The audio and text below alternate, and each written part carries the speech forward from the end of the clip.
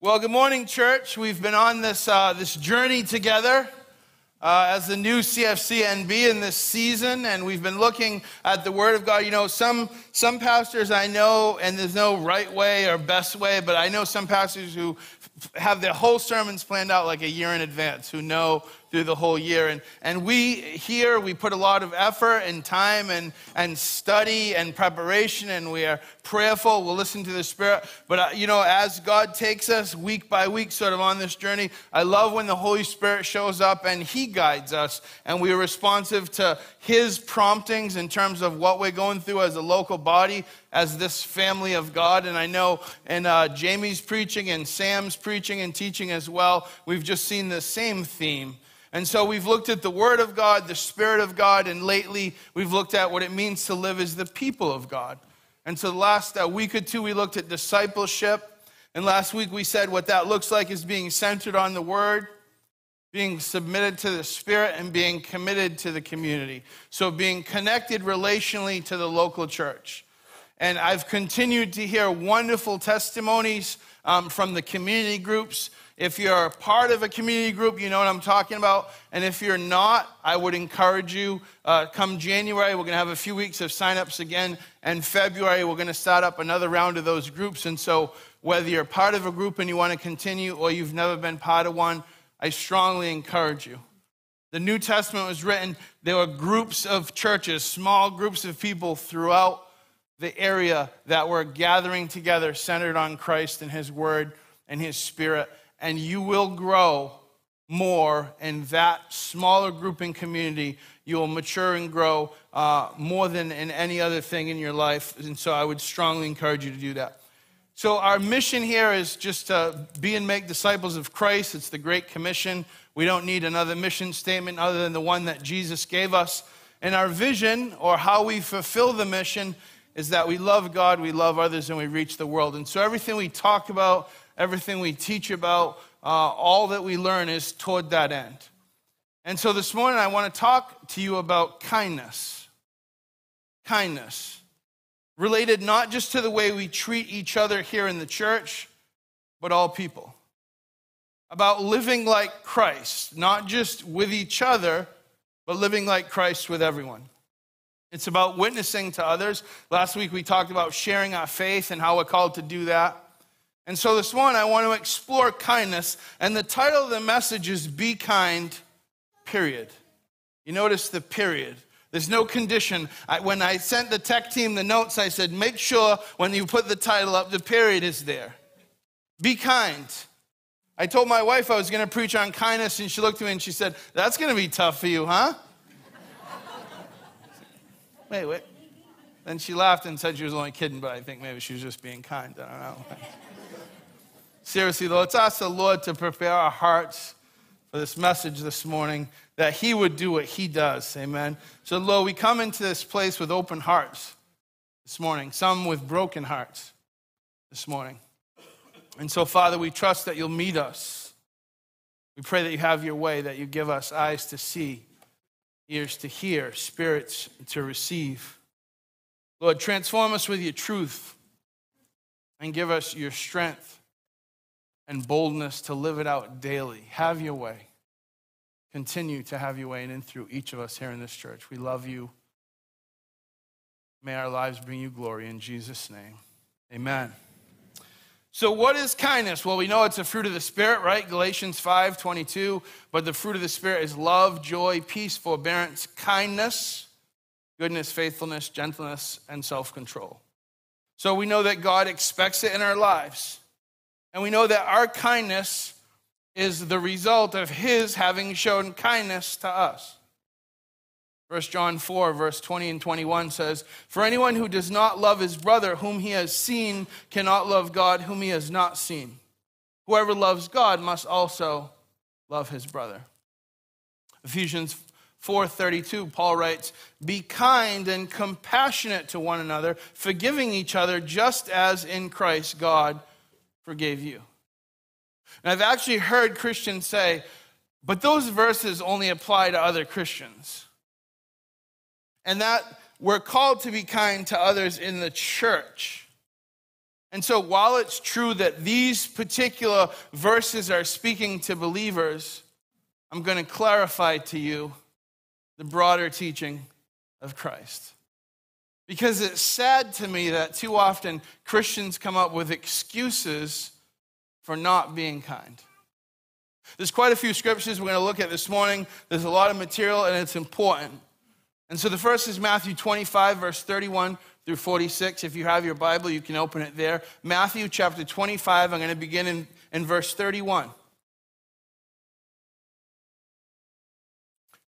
Jesus says, when the Son of Man comes in his glory and all the angels with him, he will sit on his glorious throne. All the nations will be gathered before him, and he will separate the people one from another as a shepherd separates the sheep from the goats.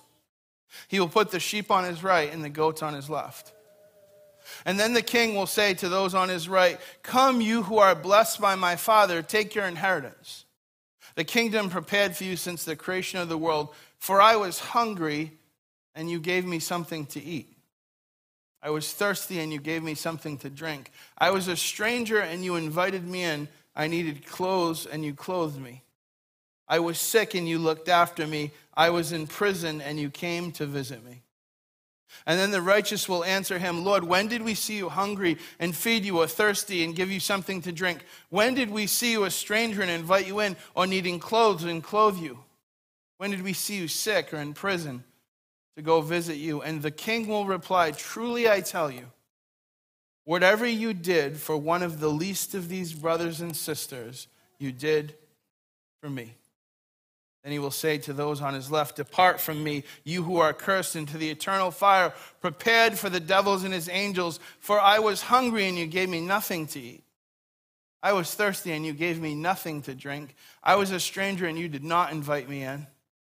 I needed clothes, and you did not clothe me. I was sick and in prison, and you did not look after me.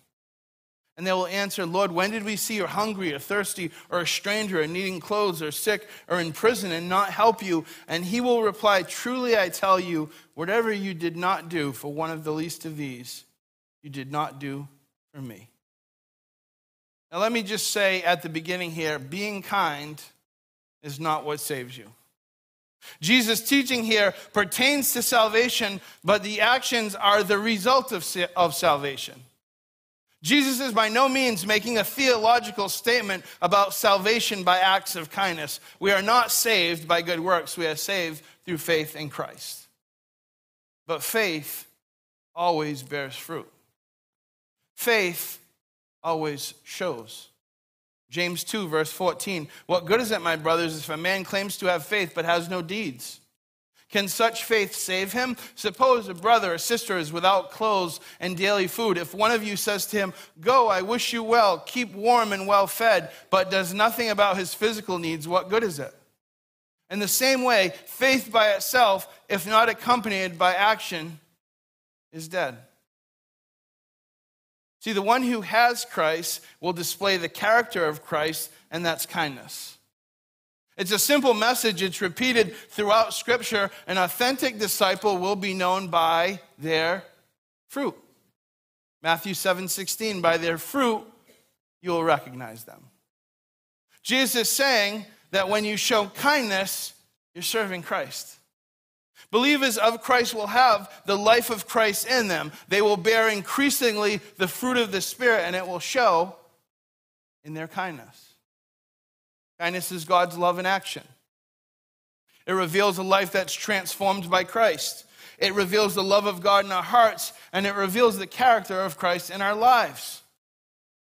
The acts that I do not make me kind. It's the other way around. I do kind acts because I've been made new by Christ. It's a result of Christ transforming me.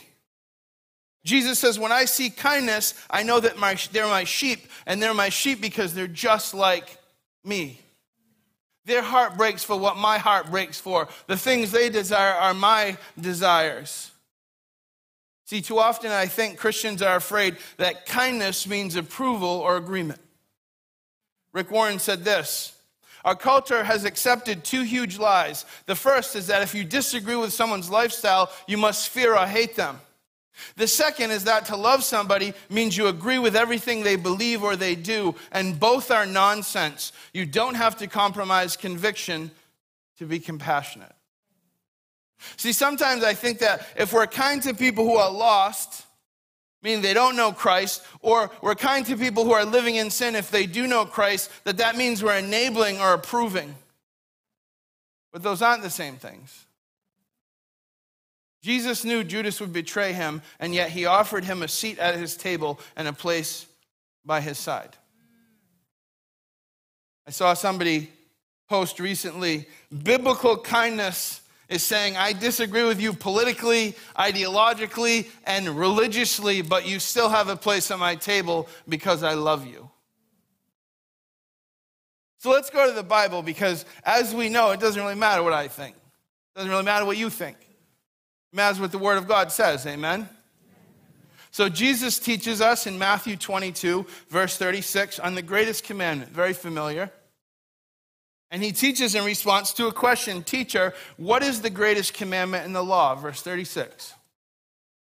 Jesus replied, love the Lord your God with all your heart and with all your soul and with all your mind. Love the Lord your God with your intellect, your emotion, your affection, your action, with everything you are, with every fiber of your being, love God. And then it says, this is the first and greatest commandment, and the second is like it. In the original language, it's really saying, or as an outflow of it. It's one continuous thought. Love your neighbor as yourself. The loving your neighbor as yourself comes only as a result of putting God first. And then Jesus makes a pretty radical statement when he says, all the law and the prophets hang on these two commandments.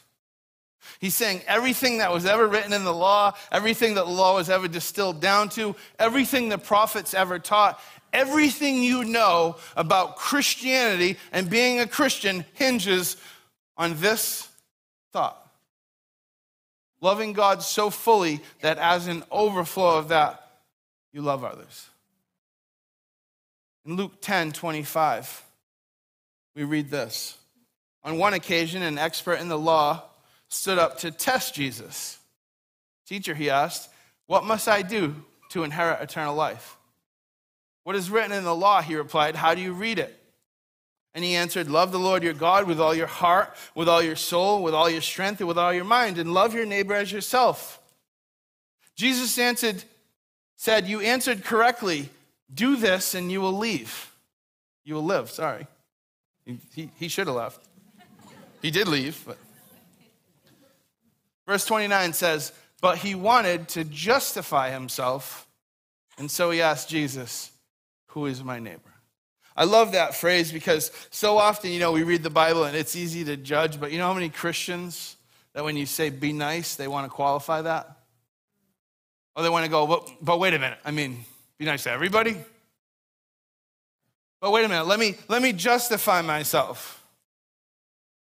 And so he said, well, who is my neighbor? Who do I have to be nice to? Surely this doesn't include everybody, Jesus. And so in response to that, Jesus tells the parable of the Good Samaritan. The story of the Good Samaritan is in response to a Pharisee trying to justify himself.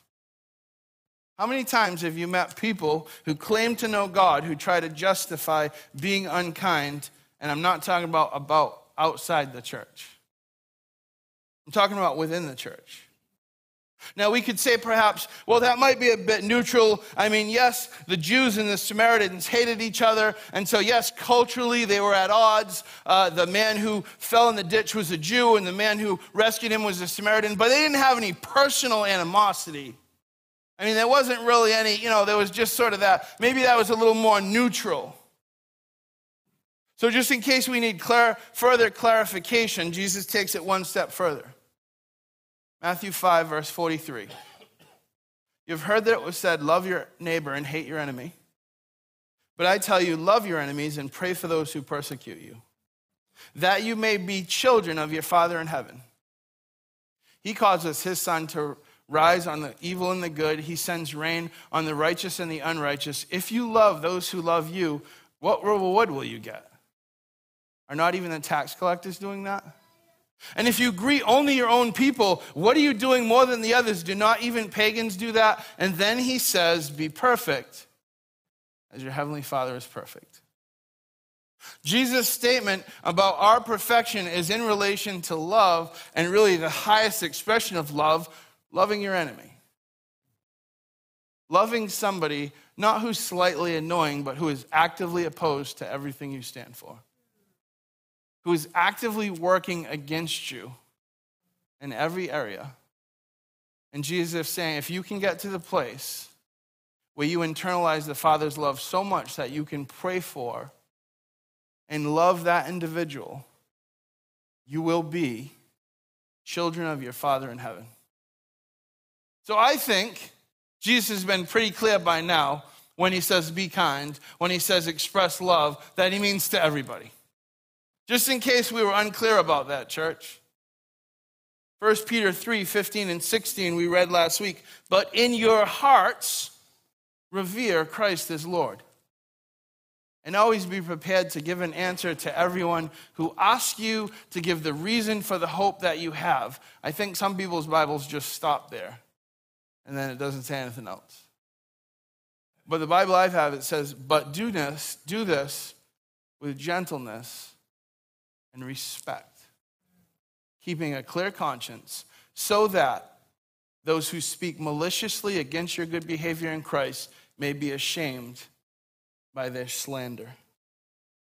I love apologetics. Apologetics is just a defense of the Christian faith. As a matter of fact, the reason I'm going to do my doctoral program where I am is because they have a specific focus on theology and apologetics. And I love watching debates. But sometimes, even though the guys that are debating are right, they're jerks. Can I say that? Is that okay? I mean, sometimes maybe they're right, but they're just not very nice. They're arrogant and they're condescending and they're angry. And they lose something with that posture. One of my favorite apologists is a guy by the name of John Lennox. He's an Oxford mathematician. And he's sort of like this gentle grandfatherly type. And he doesn't get flustered. He doesn't get angry. He's very kind and gentle. And he lets the weight of his arguments do their job. But you get the real sense that he cares about the people he's talking to. Sometimes we're more concerned with being right than righteous, with winning an argument than winning a soul. See, God's kind.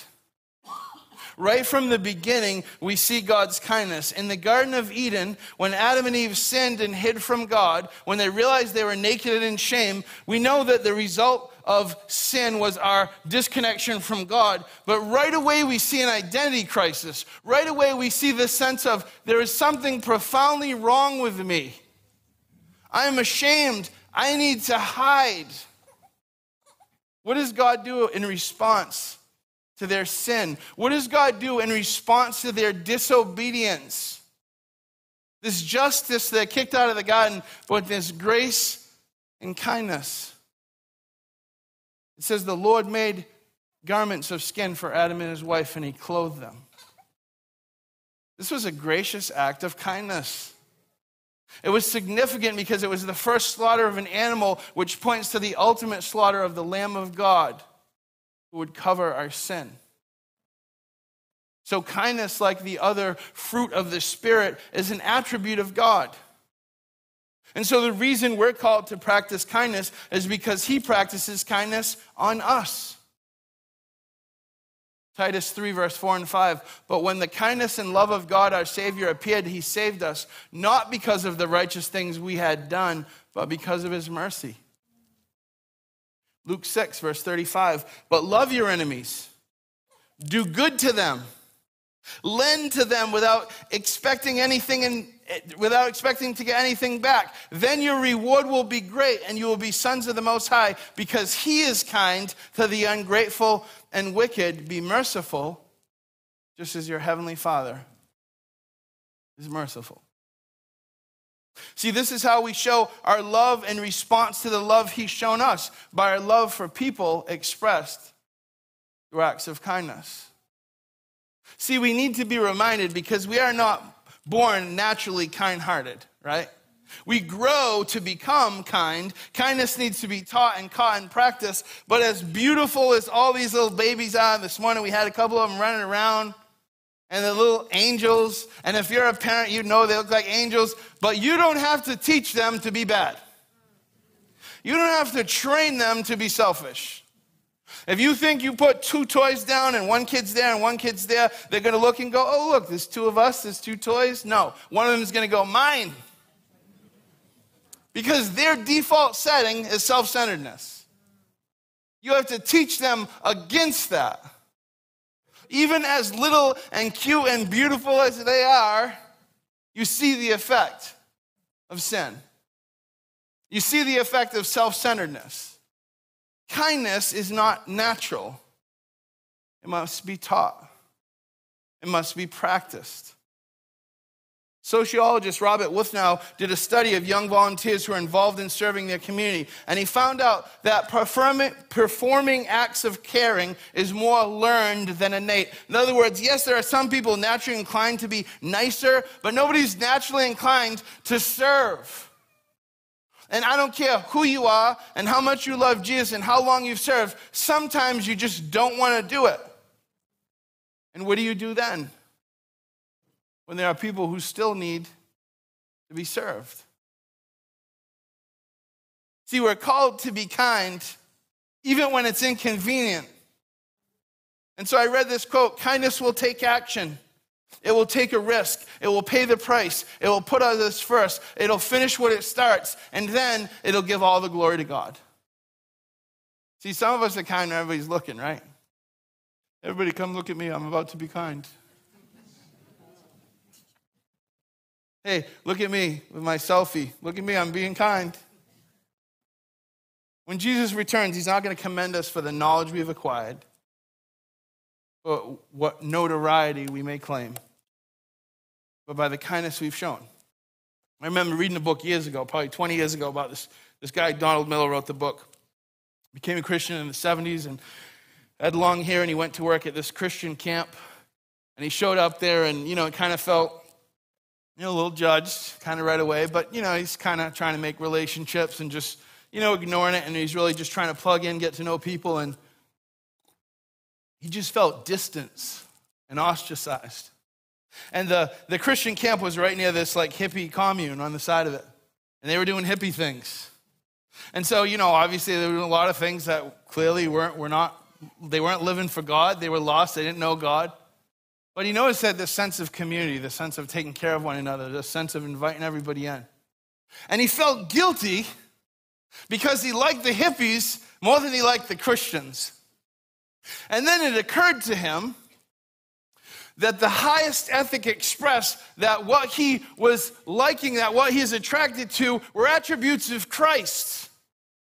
And again, don't misunderstand what I'm saying. Being nice and kind is not the same thing as being saved.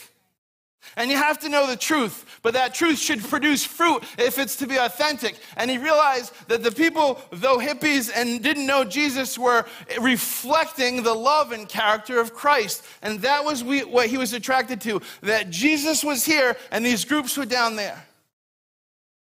See, Christians don't just believe the right truth. It's not just about what you know, right? It's about who you know. The right truth is revealed in the Word of God, but also in the person of Christ. And as believers, we are empowered by the Spirit to live that truth out. Paul says we're called to become living epistles. How many people have been turned away from God or from the church because of the way they've been treated by somebody who said they were a Christian but behaved not at all like Christ? I've said before, and I say this and people get upset and they try to defend it. But I've said before, if you ask somebody outside of the church, somebody who hasn't been exposed maybe to the right Christians or to healthy Christians, and you say, describe for me a Christian, they're going to describe a Pharisee to you. They're not going to describe Jesus to you. And we can get all defensive. We can go, I'm not like that. Well, and maybe they don't know the church. That's fine. You can do that. But that's been their experience. And you know what? That was my experience. I don't think I'm the only one. So we got to be the church. See, kindness isn't just a state of mind or a mood. It's an action. And until it becomes a natural part of who you are, it needs to be an intentional action, which means we have to make efforts to cultivate kindness. Which means that until kind actions flow naturally from your heart, you just simply have to practice kindness. And I don't just mean the kindness as you go, like helping an old lady cross the street, rescuing a cat from a tree, sort of good deeds as you go along. Hey, you know what I did today? That's sort of kindness light, right? Doesn't really get in your way. Doesn't really change your schedule, your lifestyle. It doesn't really cost you anything. But sometimes kindness doesn't work out that way. See, we saw in the story of the Good Samaritan, helping the Jew fallen in the ditch, robbed, was going to cost the Samaritan time and money. There was no promise of getting reimbursed. He had to follow up to make sure the man was okay. And knowing the injured man was a Jew and that Jews hated Samaritans, they weren't going to have a parade. He wasn't going to get a thank you card. You see, sometimes kindness puts us in contact with people we'd really rather prefer not to have contact with. Sometimes it causes us to go out of our way and wrecks our schedule. Sometimes it's out-of-pocket expenses that we're never going to recover. And most of the time it involves following up to make sure the job's complete. Years ago, I don't know how many years ago now, time gets away from me, 25 years maybe, I worked at Shaw's. And there was a guy there, his real name wasn't Joe, I'm going to call him Joe. Everybody there called him Dirty Joe. He didn't bathe. He didn't look particularly clean. He was always disheveled, and some people talked about him behind his back, but everybody pretty much avoided him. And one day, we were teenagers in the parking lot doing what teenagers in the parking lot do, hanging out, and we saw a car, only one car in the whole parking lot. And it looked like the interior light was on, the windows were foggy, and, we kind of rolled up and realized that this was Joe sleeping in his car. And so we went in probably to buy cigarettes into the grocery store, and one of the girls that was there, we said, Joe's out there sleeping in his car, and she said, he worked today. It was his birthday. He thought, what is up with that? So then we got the idea, you know what, we're gonna give him a birthday cake, right? I mean, we were just teenage kids. We didn't really put a lot of thought into this. We had nothing else to do. So I remember between all of us, we had $11, three of us, me and my two friends together, we had $11. That was a lot of money. That was all we had. That was our money for the night. And we got it all together, and we bought a gallon of milk, we bought some donuts, we bought a birthday cake, and we were going to steal the candles. I'm just being honest. We didn't have any money. We were going to steal the birthday candles. Like, Lord, this is, We went to when we went to the cashier, I'm pretty sure she said, I'll cover the candles. You guys don't have to steal the candles. We told her about what we're doing. Yeah, he's been living in his car for about a week now. You know why? So we rolled up, and we kind of knocked in the window, and you could tell he was kind of hesitant and didn't want to let us in. And we showed him the cake, and he still was kind of like, what?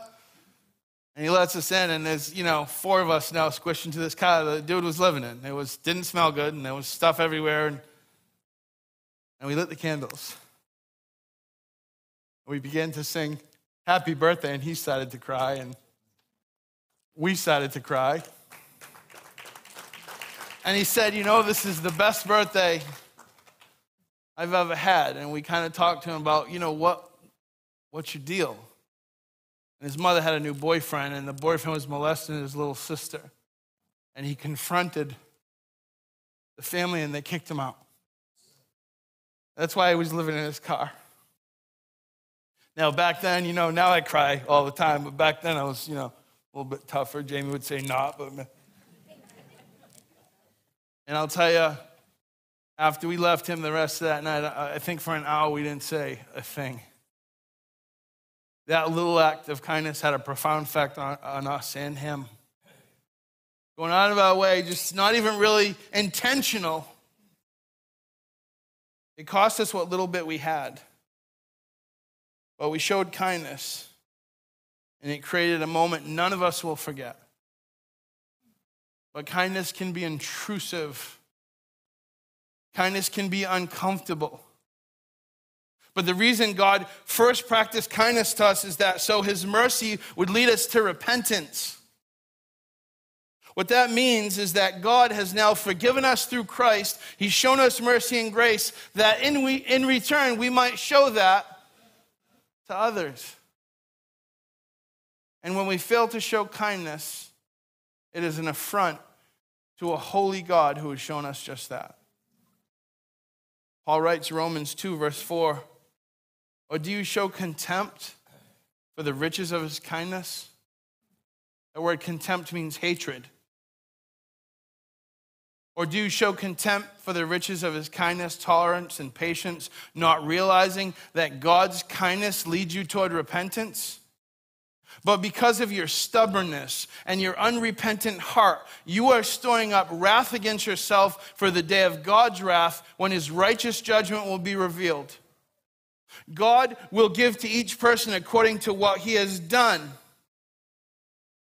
not what he has thought or said. To those who by persistence in doing good seek glory, honor, and immortality, he will give eternal life. But to those who are self-seeking and who reject the truth, there will be wrath and anger. Bernice wasn't in the early service, but I said wherever she is, I heard a big ouch. Bernice is always preaching. She'll say, ouch. See, kindness is serious business. It's serious because of how God showed kindness to us. And it's serious because what it cost him to show that kindness to us. We didn't deserve it. He provided out of the goodness of his heart. In light of the great kindness he did to us, he doesn't take lightly when we are unkind to others. Paul said, you practice kindness, you reap immortality. You take his kindness lightly. By neglecting to be kind to others, you're subject to his wrath. And again, don't mistake me. If we've said before that people all the time, they'll say, St. Francis said, preach the gospel wherever you go, and if necessary, use words. He didn't say that. That's incorrect. He said, when you're going to preach, make sure you're walking as preaching. In other words, it's a both and. It is necessary that people hearing the word of God, right? That's what Paul says. By hearing the word of Christ. But boy, it helps to build up that relational capital, doesn't it? It helps when people know that you really love them, when you've earned the right to speak into their life because they know that you care deeply about them. And one more very important thing about kindness, it might not have anything to do with just helping strangers. See, kindness every day might have a whole lot to do with those people who are closest to you, with those people you know really well. See, practicing forgiveness and forbearance, that's practicing kindness. And that word forbearance, it's an interesting word. It means to control one's patience. It means not to give way to anger. It means to tolerate.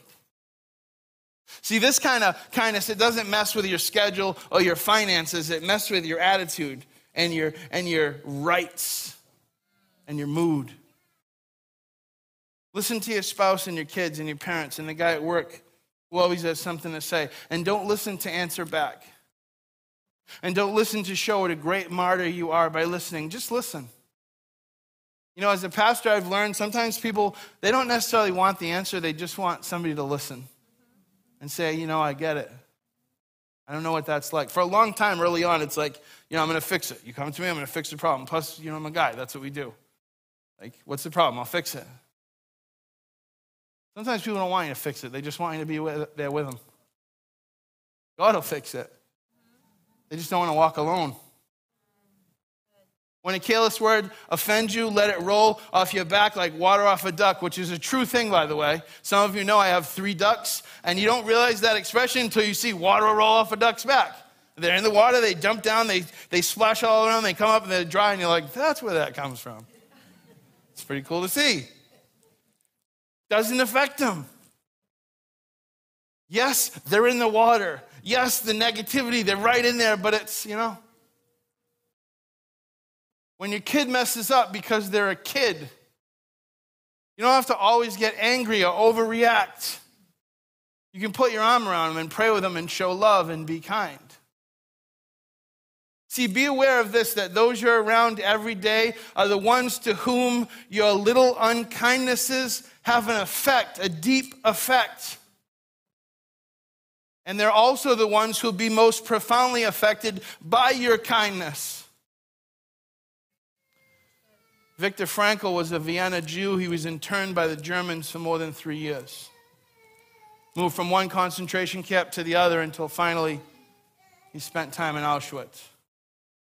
He shared how their bodies had wasted away on the daily fare of 10 and a half ounces of bread and 1 3/4 pints of thin gruel.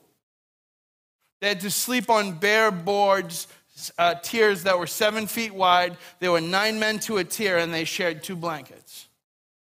Every day at 3 a.m., 3 whistles would blow to wake them up for work.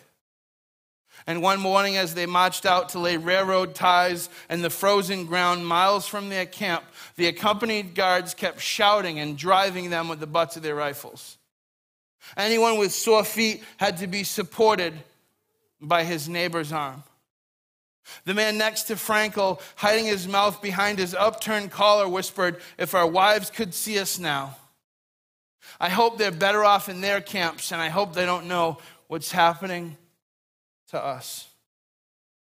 Frankl writes, "That brought thoughts of my own wife to my mind. And as we stumbled on for miles, slipping on icy spots, supporting each other time and again, dragging one another upward and onward, nothing was said, but we both knew each was thinking of his wife. Occasionally I looked at the sky where the stars were fading, and the pink light of the morning was beginning to spread behind a dark bank of clouds. But my mind clung to my wife's image, imagining it with an uncanny acuteness, and I heard her answering me, and I saw her smile and her encouraging look. And a thought transfixed me. And for the first time in my life, I saw the truth as it is set into song by so many poets.